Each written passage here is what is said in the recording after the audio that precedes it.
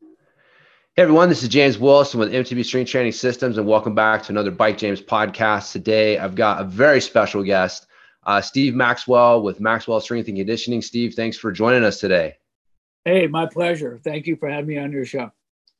Awesome. Yeah. So I was telling you before the podcast, Steve, that you have been a big influence on my training career, the philosophies and the programs that I end up writing for people. So people that are listening to this, you may not realize it, but Steve has actually had a big influence on the information that I brought and any of the training programs that I put out there. So I was excited to get Steve on to kind of give his direct insights into some of these things. And he also has a really cool philosophy, which is training for life. And I've kind of stolen that a little bit and started talking about riding for life in the mountain bike community, because there's, a lot of people who are interested in how do I do this for a lifetime, as opposed to, when we're in our 20s and 30s, it's like, how do I perform at my highest level? But then we start to realize that, hey, how do I do this for a long time? So to kick things off, Steve, would you give us a little bit of your background, kind of the origin story for Steve Maxwell? Because I think your background and history is pretty fascinating and really sets you up for a unique expertise and view in the fitness field. Sometimes I think I've lived 3 lifetimes. And it spans back to Carlisle, Pennsylvania in the 1960s when I first started training. I was a relatively small child and weak, and my father noticed I was getting bullied by a lot of the bigger kids in the neighborhood.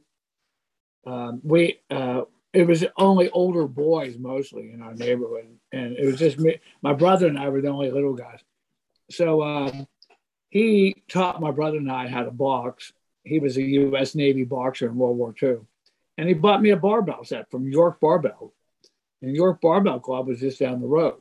And at that time, the York Barbell Club was the mecca of physical culture and Olympic lifting and strength training in basically the world, especially the U.S.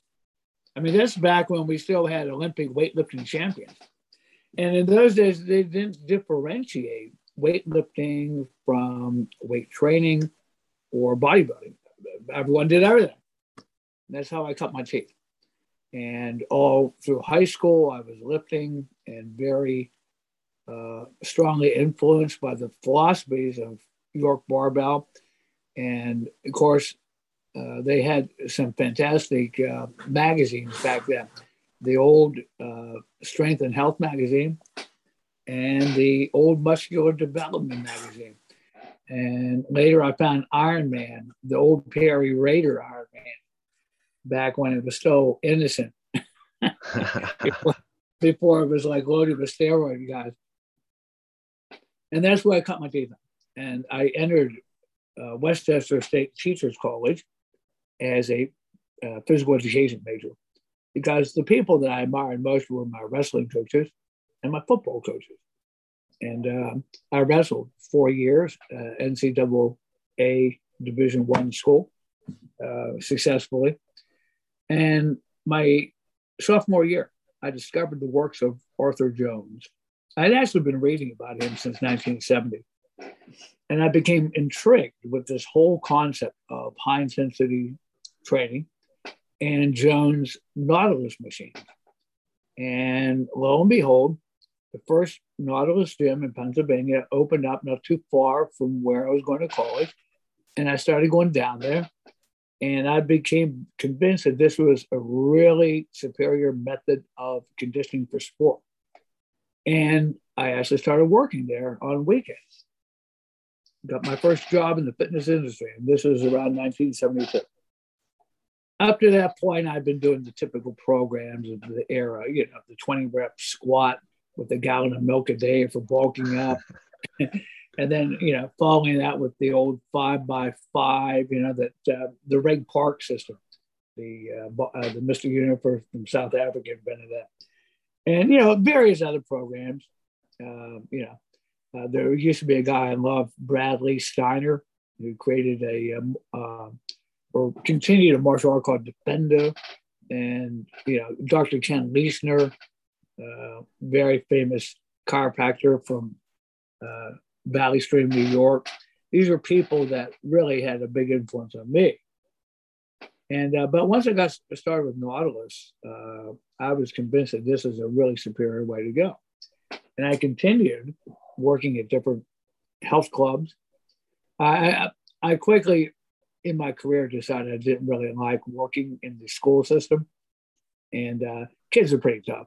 I mean, I like coaching. I like teaching PE, but teaching health in the classroom wasn't all that much fun. Kids, even back in the 70s, it was getting pretty rough for teachers. I don't even know how they cope up nowadays, man. I really don't. I mean, my hat's off to anyone that can, because obviously we need good teachers, but I decided I was going to work with adults. So, and anyway, to make a long story short, I worked at a lot of clubs all over Pennsylvania and eventually opened up my own place, Maxercise, in 1990. And it consisted primarily of Hammer Strength and vintage Nautilus, then had been retrofitted with special cams to make the strength curve a little bit better. And I became very interested in Super Slow, Ken Hudson. I found Ken was brilliant. And I had a lot of elderly people, a lot of injured people. And I wanted to, have a way, a methodology of being able to work with anyone, whether they be old, young, injured, non-injured, athletic, or just people that wanted to be healthy. And I found that this was a very good system to use. And I actually had my whole staff certified by Ken Hudson himself.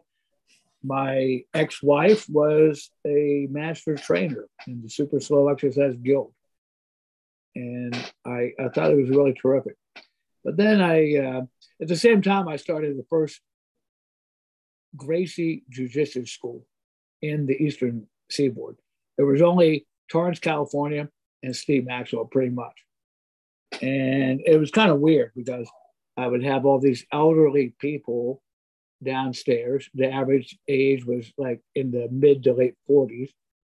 And then I had all these young bucks coming in for jiu-jitsu. I expanded into the upstairs area.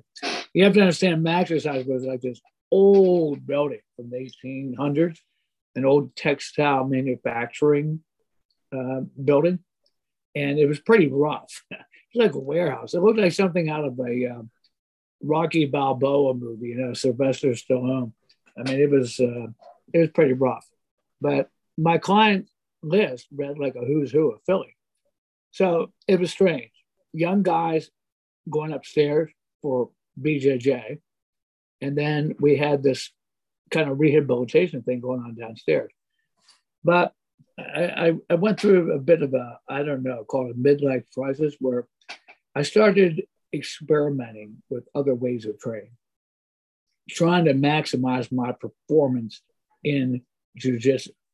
And I started looking at, traditional conditioning styles, like the Hindu wrestlers were renowned for their strength and endurance.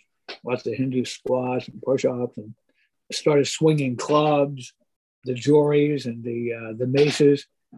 And of course, I fell in love with the kettlebell there for a while. I was greatly influenced by Pavel Tsatsouline and some of his ideas about kettlebell training. And what I did was I lost sight of the long game with all that. It was a mistake, a big mistake. Those types of training, I'm not saying they don't work, lifting sandbags and odd objects and, the so-called functional. Yeah, you'll get some results, but the wear and tear on the joints over time is significant. And you actually can create premature in your body. That's what I discovered after a decade of messing around with this stuff. And I went back to my roots with high intensity training and super slow and isometrics, something that I had been experimenting with for many years, and decided to really investigate. And with the time static contraction method, it kind of revolutionized training for many, many people. Now people, even with terrible injuries, really bad back problems and pain, can now safely train in a way that doesn't further increase the pain or injury, and in many cases even helps get rid of it. So that was a long-winded background. It was very detailed. But yeah, I kind of came full circle. I lost sight of the long game there for a while during my competition jiu-jitsu days, where I was competing, going to tournaments, and I was looking for an edge, and I thought that the old traditional ways of grappling conditioning would give that to me, but in reality, it really didn't. I think I just caused more harm than good. I definitely screwed up my shoulder with the kettlebells. And I wouldn't recommend training with kettlebells to anyone anymore at all, or swinging clubs or any of this stuff. I really wouldn't. I think people forget about long-term wear and tear. Even if you're not suffering an acute injury, like an immediate injury, you get these very long injuries building up in the body. For example, I like to watch NFL football. Yep. Playoffs coming up, right? And yep. You notice, like, sometimes you'll see a guy like just didn't even look like anything happened, and he'll just like pull up or fall down holding his knee or his ankle or whatever. And you wonder, like, wow, what the hell happened there? Like it didn't look like any real contact or anything. What a lot of people don't realize is a lot of these guys do very questionable type of training, box jump, explosive Olympic lifting, and stuff like that. And a lot of those injuries on the field or on the grappling mat or on the basketball court were building up in the gym for weeks or maybe even months, where the joint health was slowly being eroded over time. So that when you see the actual injury, that injury had been building for a long, long time. That was just the straw that broke the camel's back. That last little insult to the body that, created the actual acute injury. Mm-hmm. Yeah. No, man, that was awesome. I really appreciate you sharing all of that. I've heard your story a few times, and every time you tell it a little bit different, I learned something, a little bit more. And so, Maxercise, I've actually seen pictures of Maxercise. I originally found out about you through kettlebell training. I got into kettlebell training in the early 2000s. I think like 2004 was when I got my first kettlebell. I used to work at the International Sports Sciences Association, the ISSA, one of the certification groups. And I remember I was working there in the late 90s, and this fucking book gets sent in for a review. And there's this shirtless dude with this hairy chest, and he's not like that buff, and it's Power to the People. And I'm like, who the hell is this guy? Like, what is this thing? And so, I'd actually, I'd gotten turned on to Pavel through that, and then eventually kettlebells. And then through kettlebells is where I originally learned about you, because you were one of the kettlebell guys in the kettlebell community back then, and for, quite a while. And then eventually I got into Brazilian Jiu-Jitsu, and then I found out that you did Jiu-Jitsu. And so you kind of, came back into my circle of influence in that way as well. And I went to, it was in Scottsdale, I think like 2018 or 2019, somewhere in there. You did a training for life workshop there, and me and my buddy drove from Colorado to go to it. And I was mainly interested in the mobility part. You're talking about, like, I'm going to show you all the mobility stuff. And at the time I had this really bad groin injury that I tried to work around, and just eventually got to the point where I was like, man, I got to take some time off. Maybe Steve will have some insights. And so I went there for that. And then you started we went through that. Everything was great. You know, I still use everything that you showed there, and have never had a problem with you know, groin injury or anything like that since. Excuse me. But then you got into isometrics, and man, I'll admit, right, like I've been a trainer for quite a while, and I thought I knew, you know, isometrics. Yeah, okay. And man, I was like, what is this guy talking about now? All right, Steve, we'll see what you got. And man, you had us go through the ramping isometrics, you know, some of the super slow stuff, but especially the ramping isometrics. Like I remember there was a point doing the glute bridge that I was like, holy shit, I've never felt my glutes like this before. Like, what's going on here? Like, there's something going on here that we're totally missing. If the glutes are so important, you know, why have I never felt them like I have during this isometric, you know, glute bridge? And so I made a pact, me and my buddy, when we drove back, we made a pact like, dude, we're going to stick with isometrics for 6 months and just see what happens. You know, we're going to, you know, keep each other accountable to not slip back into our, you know, other training methods. And man, after just a few weeks, you could feel the results. And it really made me rethink a lot of my training stuff. And you said something that forever changed my training philosophy, which is the skill of creating tension is one thing, and the skill of applying tension to a movement is another thing. And that, you know, ultimately we've messed up because we're trying to train tension creation skills through movement-based exercise. Whereas really what we want to do is create these tension skills through isometrics and then apply them to our sport, you know, whether it's, you know, jujitsu or whether it's mountain biking or whatever, daily life, right? Whatever that is. But like that was that really changed how I looked at strength training in general and sent my training programs on a completely different path, you know, from there. So yeah, the isometrics and your, you know, you coming all the way around, right? That's why I wanted people to hear your stories, because you've been there, you've done that, and you're still doing it, right? And so you've learned a lot, and you're speaking from experience because you've tried kettlebell training, you've tried, you know, all these different methods, and from experience and also your experience working with clients, you have seen that, okay, really what I need to do is come back to what you guys were doing, you know, early on. I think I remember you mentioned you guys did a lot of isometrics early on in your athletic training career. And then at a certain point, they kind of fell out of favor.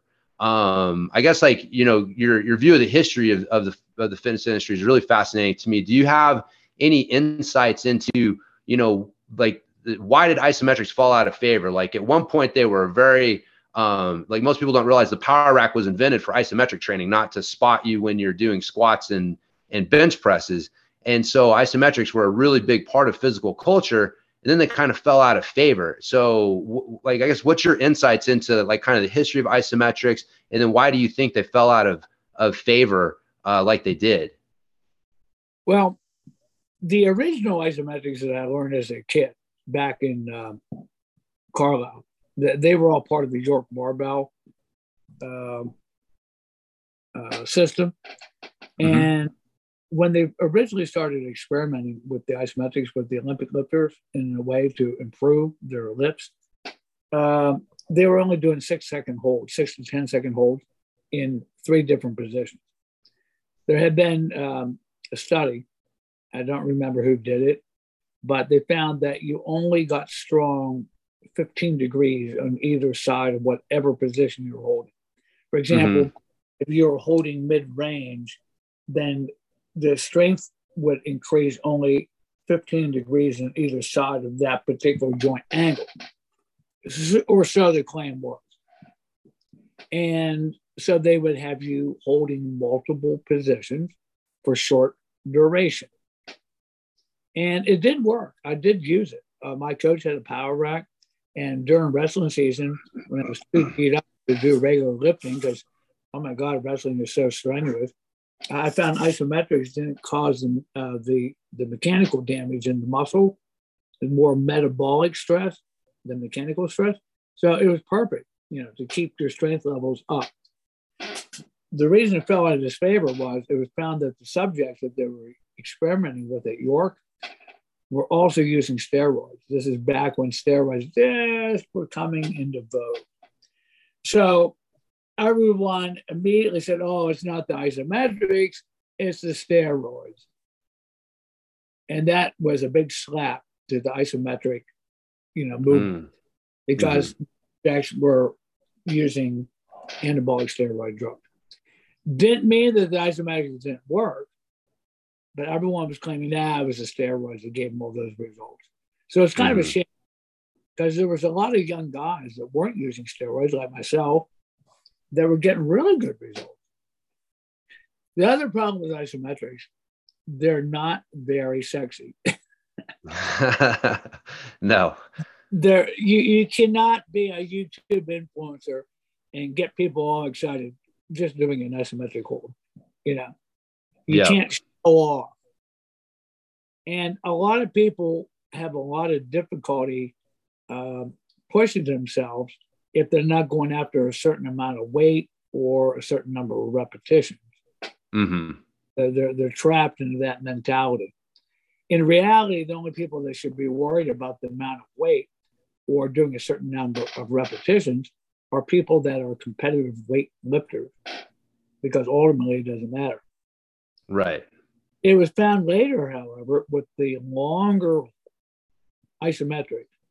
Let me also say there's two types of isometrics, yielding and overcoming.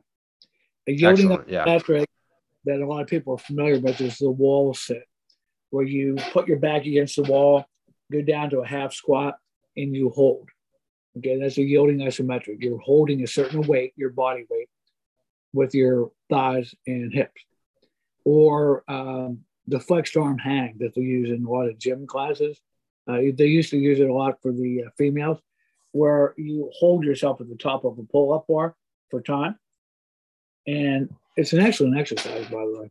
And eventually your muscles give out and you have to yield to the weight.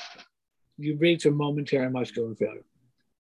The other type of isometric is called a overcoming isometric, where you push against an immovable object.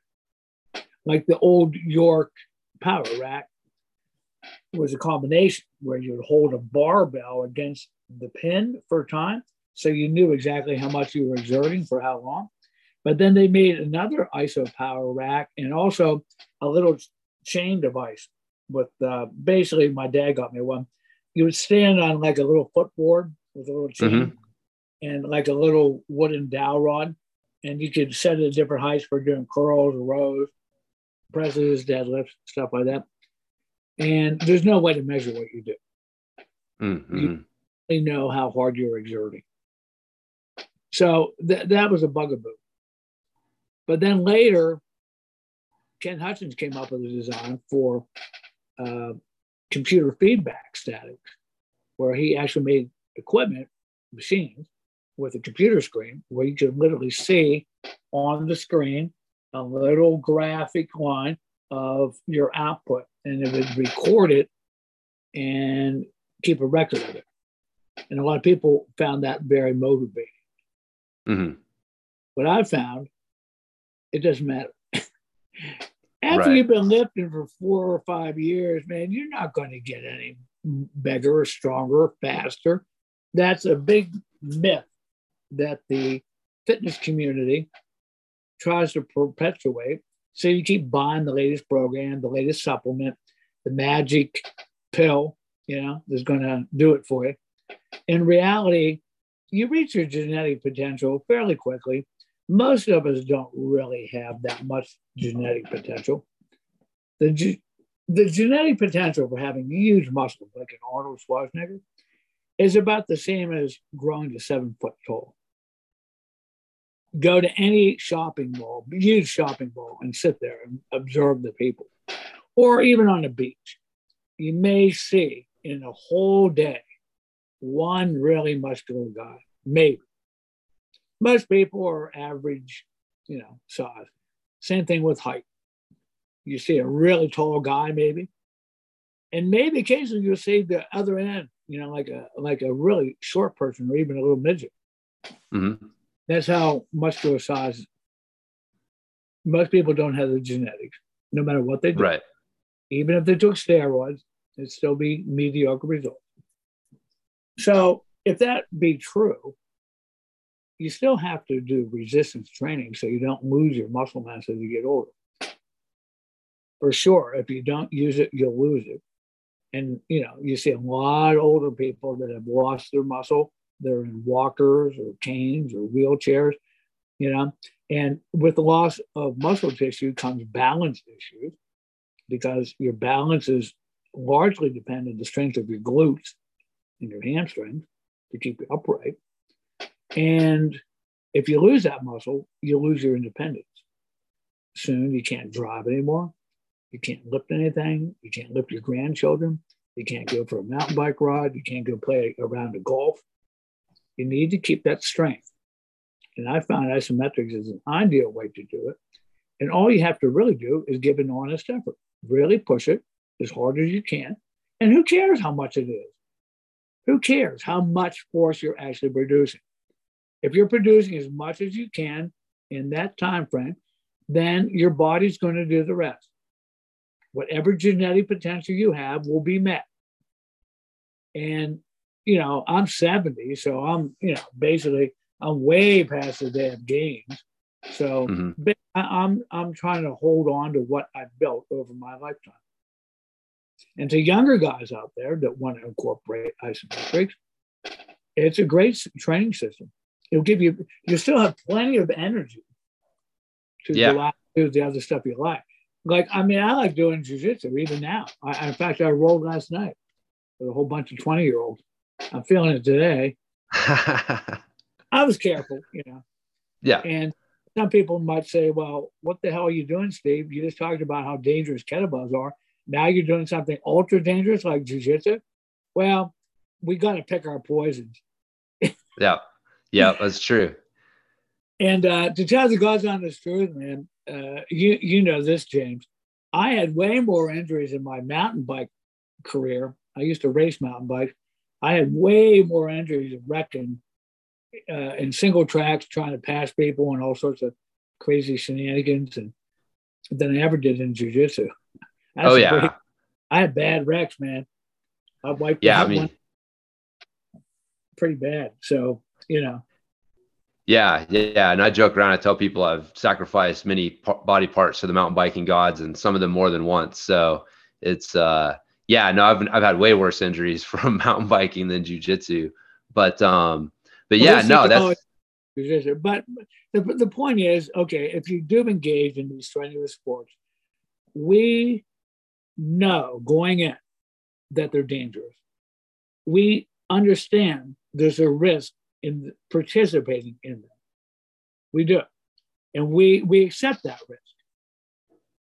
We accept that risk.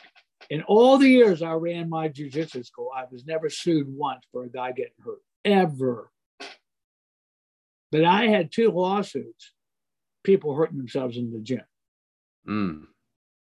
which is interesting. My insurance for my gym was way more than my martial arts insurance. Yeah. Which a lot of people are surprised. And it was their own negligence, by the way. I won the case. They were just doing stupid things and not following protocol when they got hurt. Right. It wasn't supervised training. It was people working out on their own. And in all the years that I worked with people in the gym, training people, and many thousands of people, I never hurt anyone, ever. Not once. And well, that's not true. In kettlebells, I had a couple injuries. There were some injuries. But my point is that with proper strength training, you should never get hurt. One of the principles of proper strength training is that it helps prevent injuries in other sports. You can't guarantee a person will be injury proof. You can't go riding a single track trail down a steep mountainside with rocks all over the place and not, be subject to some type of problem, injury or whatever. Same thing like you get in the mat. Yes, I can tap, but let's hope my partner lets go, because now there's a second party involved. So it's not just me anymore, but there's another person also. So, but we accept there's a risk. But anyone going into a gym, if you're getting hurt in the gym, then you got to take a hard look at what you're doing, why you're doing it, and you're just not training properly.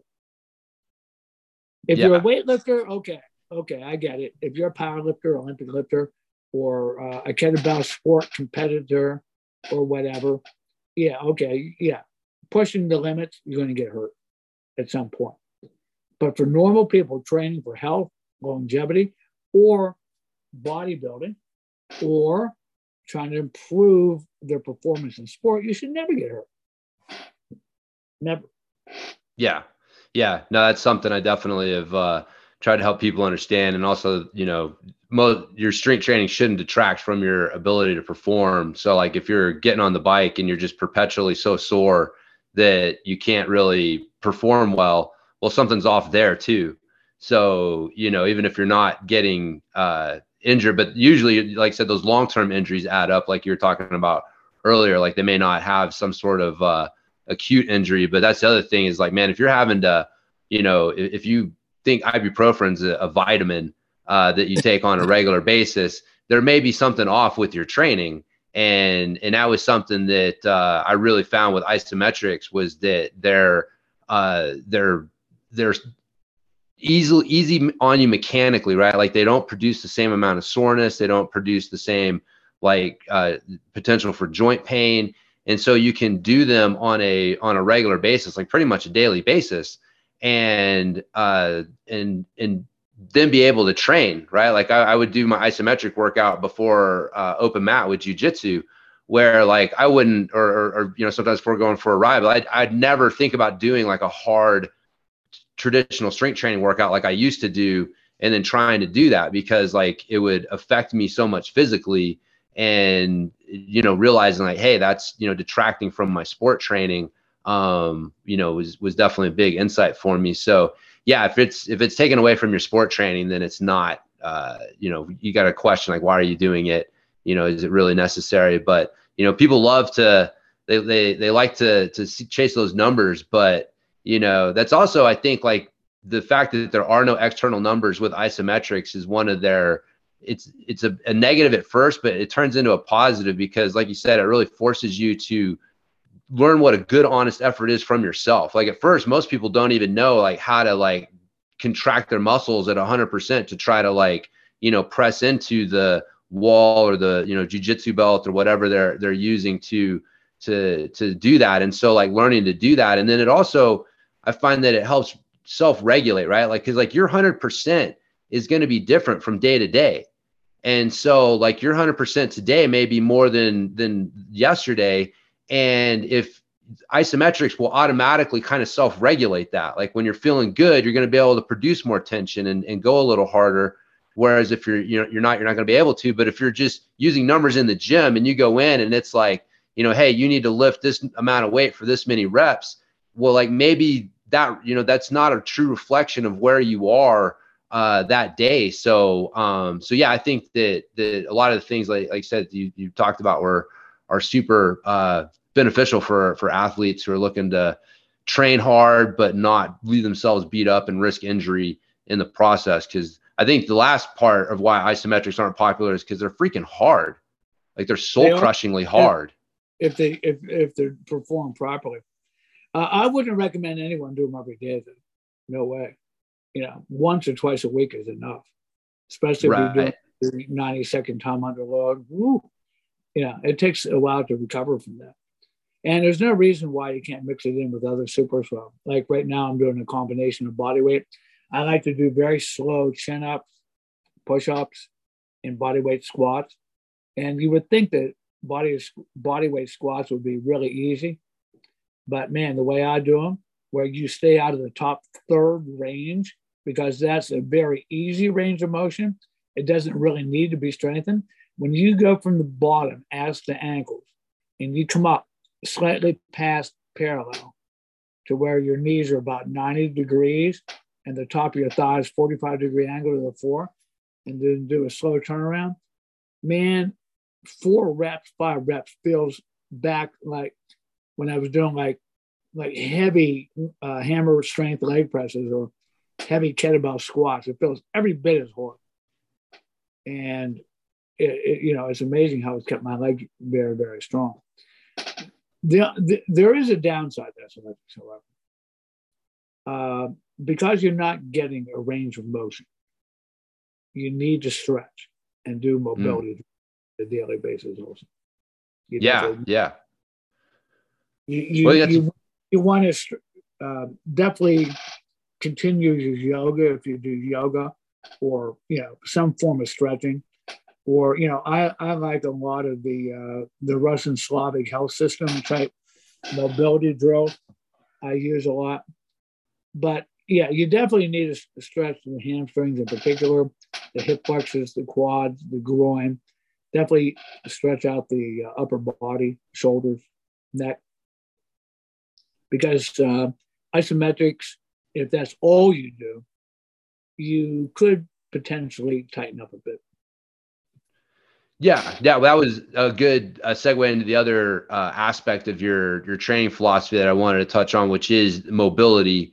So like I said, I definitely learned a lot from you in that workshop I went to, and have continue to use a lot of those things. And so when you talk about stretching, for example, like, do you have a certain protocol or time that you like people to hold, or any sort of stretching method using, breathing or anything to help? Like, kind of what, what kind of is your preferred, principles or methods when it comes to that?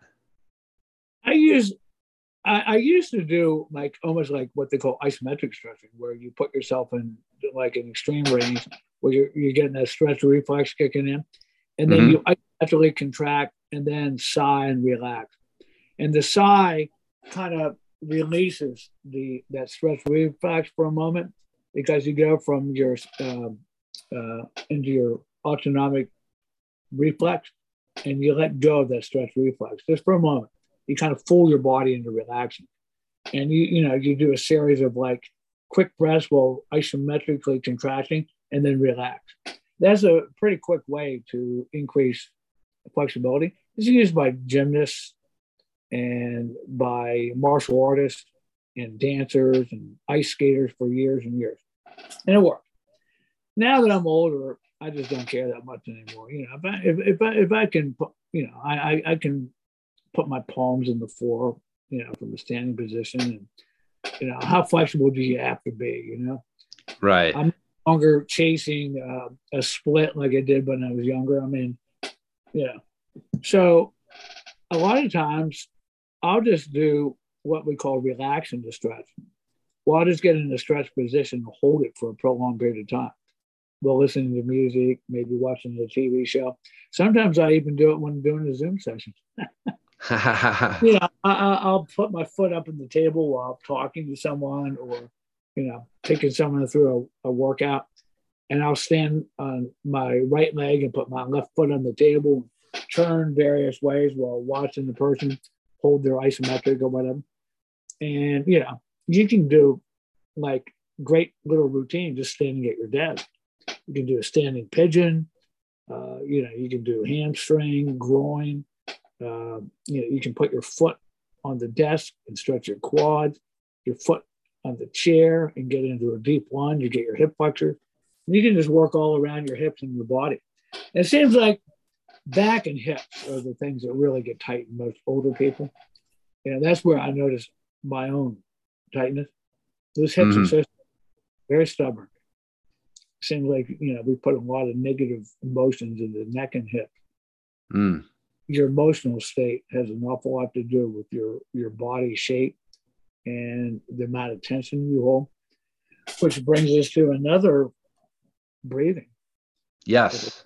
If breathing is impaired, if they're upper chest breathing all the time and dysfunctional, they're in a constant state of fight or flight. The upper chest, the upper lobes of the lungs, are your sympathetic nervous system, and that's constantly telling you that there's a stressful situation going on. You're pumping out cortisol, and sometimes you can get adrenalized, and it creates a tension throughout the whole body. Whereas if you're breathing in the lower lobes of the lungs, your parasympathetic nervous system, or rest and digest, you stay in a calmer, more relaxed manner throughout the day. That goal should be nasal breathing into the lower lobes of the lungs most of the time. There is a place for mouth breathing, in dire emergencies, but for the most part, 95% of the time, you're going to be breathing through the nose and exhaling through the nose, or breathing through the nose and exhaling through the mouth is fine. You can vent through the mouth. And you try to maintain that as much as you can for all activities, even mountain biking, even, doing strenuous sport. You try to nasal inhale. Only during the hardest of exertions might you go to the mouth. But no one ever said it was healthy. Right. Yeah. Yeah. Yeah. And this may sound strange or unusual, but I took to taping my mouth shut at night. Yeah, I've talked about that before, and so yeah, if you like to touch on that, talk about the mouth taping. Well, I studied a system of breathing and breath control called the Buteyko, and people can look it up if they want. And basically, a lot of people will breathe very dysfunctionally at night, or their nose will get a little stuffy. And usually a stuffy nose is due to intestinal congestion, poor diet. You get a stuffy nose and it'll clog up on you and people start to breathe through the mouth. Very bad for oral hygiene, terrible for your health. Usually that's concomitant with snoring or even sleep apnea. But by putting a simple piece of tape over the mouth, you will be forced to breathe through the nose. And the benefit of nose breathing is you get nitric oxide produced in the linings of the nasal passages, which opens up all of the capillaries and allows more blood to enter the blood. And if you breathe through your mouth, you're not getting the NO, the nitric oxide. So you're really depriving yourself of good oxygenation from your breathing. If people want to read, it's way more complicated than that, but if people want to read about it, I would recommend The Oxygen Advantage by Ewan McEwen. But there's been a bunch of books written about Buteyko. There's a lot. Breathing is kind of a popular thing right now, it differs from the Wim Hof style, by the way. Wim Hof is more a way of breathing to get you really, your nervous system really excited and get really exercised so that you can withstand extreme cold. Extreme cold. And I've seen benefits from it. I don't know, the jury's still out. I'm not sure that any extremist type behavior is really ultimately that good for anyone. I just don't know. Sitting in ice cold water for prolonged periods of time, I don't know whether that prolongs life or detracts. I just don't know. I've seen some pretty rough looking people. Look old before their time. So I don't know. I'm not going to cast judgment on it. I know I don't particularly care for it, but the Buteyko it works great for me. Really, really, really good. Nasal breathing. And I try to do it even when I'm on the jiu-jitsu mat. I try to maintain breath control at all times when I'm strength training with isometrics. And one thing about the isometric, because it is a very long contraction, 30 seconds at 50%, the second 30 seconds at 75%, and the final 30 seconds as hard as you dare, that's 90 seconds of contracting the targeted muscle group. You have to really learn how to breathe, because holding your breath during isometrics could be very dangerous, really spike that blood pressure. So you learn to breathe through it. And that translates very well to martial arts, and particularly grappling. It really, truly does. Because if you think about grappling, it's one isometric to another, just a series of isometrics. There'll be a flow or a little flurry, and then isometric, and a flow for it, then a hold, and then a hold. So it's a series of static holds, and learning how to breathe so that you don't get overly exhausted doing that is really, really good. It's ironic because isometrics we do for training, we're trying to exhaust themselves as quickly as possible. And in jiu-jitsu, the isometrics, we're trying to use as little energy as possible. Yeah, that's an interesting juxtaposition. You actually had a chance to learn from Rickson, or I guess the Gracies, using their breathing methods, or again, if I'm misstating that, please correct me. But I remember you talking about experiencing them breathing, and at first you thought they were messing with you. They were, doing these funny breathing, what seemed like funny breathing patterns while they were rolling.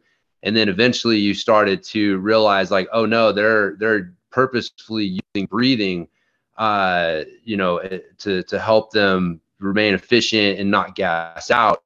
And so, yeah, like, famously Rickson Gracie, who's like, the greatest jiu-jitsu fighter of all time, he used breathing and credits breathing with playing a big role in his success competitively and all of that. So I guess, can you kind of speak to that a little bit, like kind of your experience with the Gracies and their breathing stuff? Well, it was mostly Royce I used to roll with a lot back in the day. Okay. He used to roll with me for hours. It was really wonderful. That's how I cut my teeth as a blue belt, purple belt. And Royce always had a very peculiar breathing pattern. And I learned later he got it from his brother Rickson. And I did observe Rickson at the Gracie Academy when he was still there before he left, when it was like all the brothers were together. I observed his private workouts and his breathing. And he did a lot of pranayama yogic breathing, breath of fire. He liked doing the stomach churning, a lot of breath technique from the yoga disciplines. And he learned a lot of his yoga from the guy that created, well, they call it gymnastic natural, but that's been taken by somebody else. The original one was not called gymnastic natural; it was called something else. I forget, but that was Rickson's mentor. And then nice. A student of the same guy took and called it and rebranded it and called it gymnastic natural. And that's where Rickson got his breathing. But he also, being the innovator and amazing, they always would be softly exhaling throughout the whole roll, and you could hear it, and you would realize that they were doing something very special. And the main thing is not to hold the breath and to keep calm, inhaling through the nose as much as you can and letting the breath out. And sometimes you have to breathe very quickly if someone's compressing your torso, or knee in the belly, or has you in a bad situation where it's kind of hard to breathe. You learn to take little breaths as opposed to panicking and holding the breath, because you'll hear a lot of white belt, blue belt, even purple belts like grunting, and that's all the soft sink, which is very, very bad. Spikes your blood pressure, makes you exhausted. You don't get oxygen to the tissues. You got to breathe freely the whole time, and it takes practice. It takes a lot of practice, but you have to bring awareness to the breath in the first place. So a lot of people have no awareness at all. They have no clue what they're doing when it comes to breathing. Yeah. So, I still do breath work outside every day. I'll go out and I'll walk, and one of the real nice ones to start with, just to bring awareness, is inhale through the nose in 4 steps, hold the breath for 4 steps, exhale for 4 steps, hold the breath for 4 steps. So out of every 16 steps, you're only inhaling for 4 of them. That's a very old, ancient exercise. It's called square breathing. It's a great way to get introduced to proper breathing. Now, I just got done saying holding your breath is not a good idea. Voluntarily holding your breath is fine. What that does is it creates like an oxygen hunger and gets you used to having CO2 build up in your blood, because most people overbreathe, breathe way too much too often. And it's because they're overly sensitive to CO2 buildup. When the oxygen goes into the cell, CO2 is released. You exhale the CO2 out. But if you exhale too much CO2 out, you can't uptake oxygen. It's a very complex biochemical thing that happens in each cell. You need CO2 in order to uptake oxygen, but you breathe in too much oxygen, you exhale out too much CO2. So you're over breathing and you're getting all this oxygen, but none of it's being taken into the cell. Yeah, no, that's something that I've actually done the Oxygen Advantage certification. Well, then you know exactly what I'm talking about. And yeah, I'm explaining it in the most simplistic term. No. Yeah, no, it's great. And because I've talked about some of these things as well. And I think the CO2 tolerance, because this is awesome. I got all these lists of things that I wanted to make sure I talked to you about. And you're just like, it's like I sent you the list ahead of time. You're just like segueing into all the things because, with the breathing, definitely wanted to touch on the CO2 because that's something that a lot of people I don't think realize, that CO2 tolerance is important because that's what causes that breathless feeling, kind of that panicky, like I can't catch my breath. But like you said, that if you have your CO2 levels are too low because your body relies on CO2 to unlock oxygen from the red blood cells, you're not able to oxygenate your working muscles as effectively. And so that using the breathing to, one, just learn how to breathe better, like you're talking about, like breathing into the lower lungs and using your nose, but then also using drills like the square breathing to help increase your CO2 tolerance so that you're able to, be able to take advantage of the higher CO2 levels without it triggering the panicky breathing. So that's I'm glad you touched on that. And there's many other drills too. I mean, oh my God, there's so many different drills, the high altitude simulation breathing, I worked a lot with Russian martial arts. I got very fascinated with Systema. And a lot of people don't understand Systema. They think it's just the big fat guy on YouTube making people fall down. No. That's just one little group of guys, His student, actually, Vladimir Vasiliev, is actually the real deal. That guy's, I've trained with him. But no, I went to Russia 8 times and trained with real Russian martial artists. It's a military martial art. It's a military combat system, hand-to-hand combat. And it's very effective. And, I'm a master Brazilian jiu-jitsu guy. And believe me, those guys were very formidable. And many of them have also combat sambo as well as Systema. They know fight. They do. And real fight, like as in killing people in the battlefield type fight. Right. Not, bump fist and start on your knees and, sit in your butt and pull a gun in your guard. No. Yeah. These guys, weapons, everything. So anyway, they do a lot of breath work. And I learned a lot of really cool breathing exercises from these guys. Really nice stuff, like breath ladders, taking one step in or, like 2 steps in, 2 steps out, 3, then 4, then 5, going the whole way up to 20 sometimes, Maybe you heard this endogenous breathing where you just take like a little sniff of air, and then you just stretch the exhale over a really long period of time. Sometimes like on a good day, I can take a sniff of air. It kind of reminds me of drown proofing that we learned my lifeguard training back when I was a PE major, where they tie your hands behind your back and you had a survival swim in the deep end of the pool, and you weren't allowed to bob up and down off the bottom. And you would just lie in the water, exhale, take a little sniff, and then lie in the water. and then blow all the air, take a sniff. And you can survive a long time just laying in the water, even without your hands, just by relaxing and breathing. Well, that endogenous breathing, a perpetual exhale with little snips, that's a great way to build up your CO2 tolerance, man. That's one of my favorite ways to do it. And I learned that from the Russian systemic guys. Nice.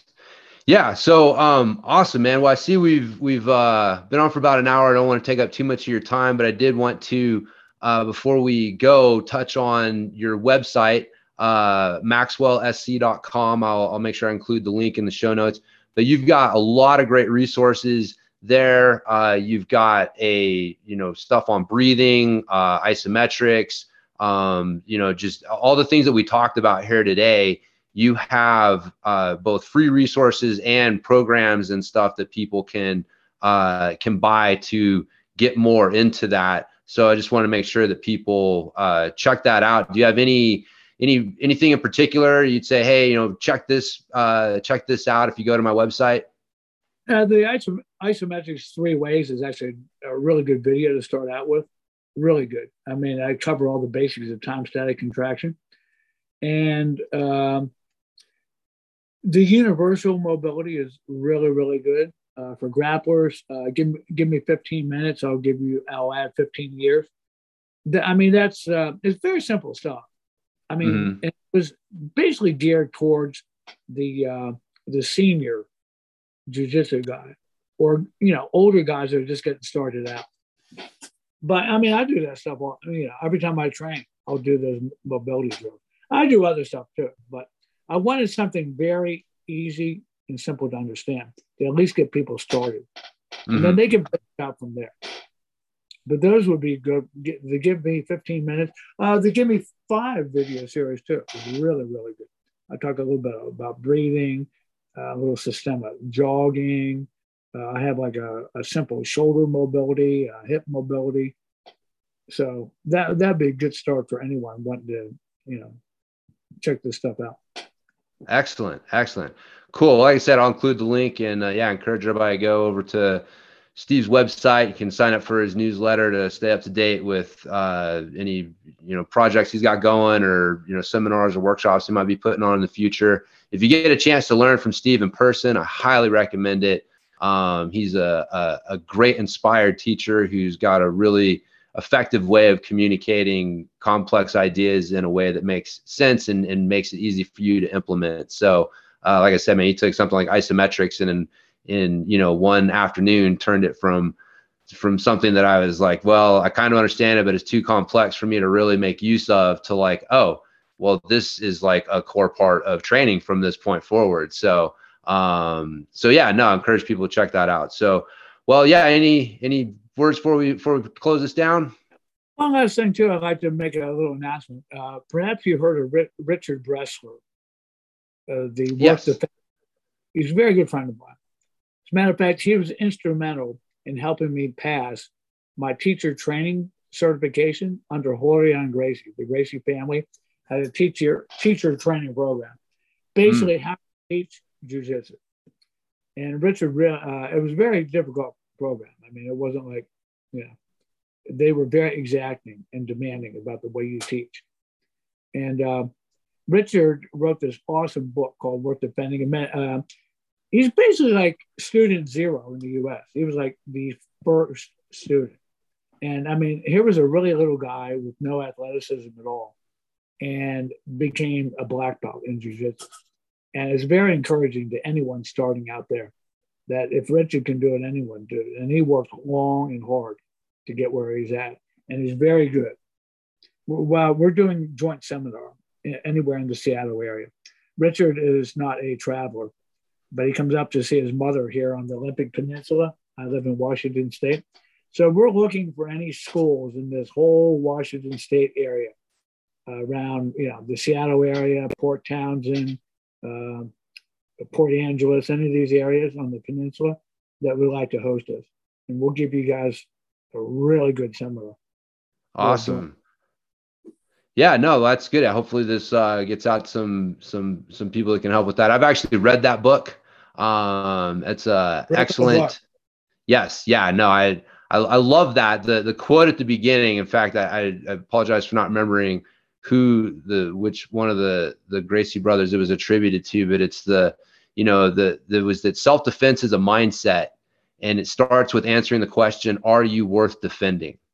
And yeah. The book was written by my first black belt, Scott Burr. My first made BJJ black belt was a fellow by the name of Scott Burr, who happens to be a really good writer. Uh-huh. He was the writer that wrote that book. Oh, okay. Oh, wow. All right. Well, he's actually writing a book now with Chris Howden. Oh, okay. I know of Chris as well. Another super old school jiu-jitsu guy. Old G guys. One of the 30 dozen guys. So he goes way back. Yep. And he's writing his memoir. So I'm thinking about getting with Scott and writing my memoirs about how I spread jiu-jitsu on the East Coast of the United States. Yeah, because you were the first East Coast black belt, right? First Helson Gracie black belt. And definitely the first one to be running a school in the Eastern Seaboard of the U.S. Gracie Jiu-Jitsu. Yeah. No. I'm of Hoyce, and he thanked me and my ex-wife. Thank you for bringing Gracie Jiu-Jitsu to the East Coast. That was actually in my show for years. I hope someone still has that. That'd be a real collector then. That would be for sure. Well, excellent, Steve. Well, hey, man, I really appreciate your time and all of your insights into all of this. And like I said, I encourage people to go check you out at maxwellsc.com. And yeah, man, I've enjoyed the conversation. So we'll wrap it up. And excellent, man. Well, cool. Well, everybody, go ahead. No, I was just going to say, enjoy your weekend. I'm always excited about the NFL playoffs. So. Yes. Yeah. Well, we got Dallas and Tampa Bay, and unfortunately I was born near Dallas. So I've been cursed with that as my team. So when I was in high school, it was great when they were winning freaking, 3 out of 4. And ever since then, it's just been freaking heartbreak after heartbreak. So I don't trust those bastards. Yep. Awesome. Cool. Well, I'm going to go ahead and sign off. So everybody, remember, you can check me out at bikejames.com, and I will talk to everybody next time.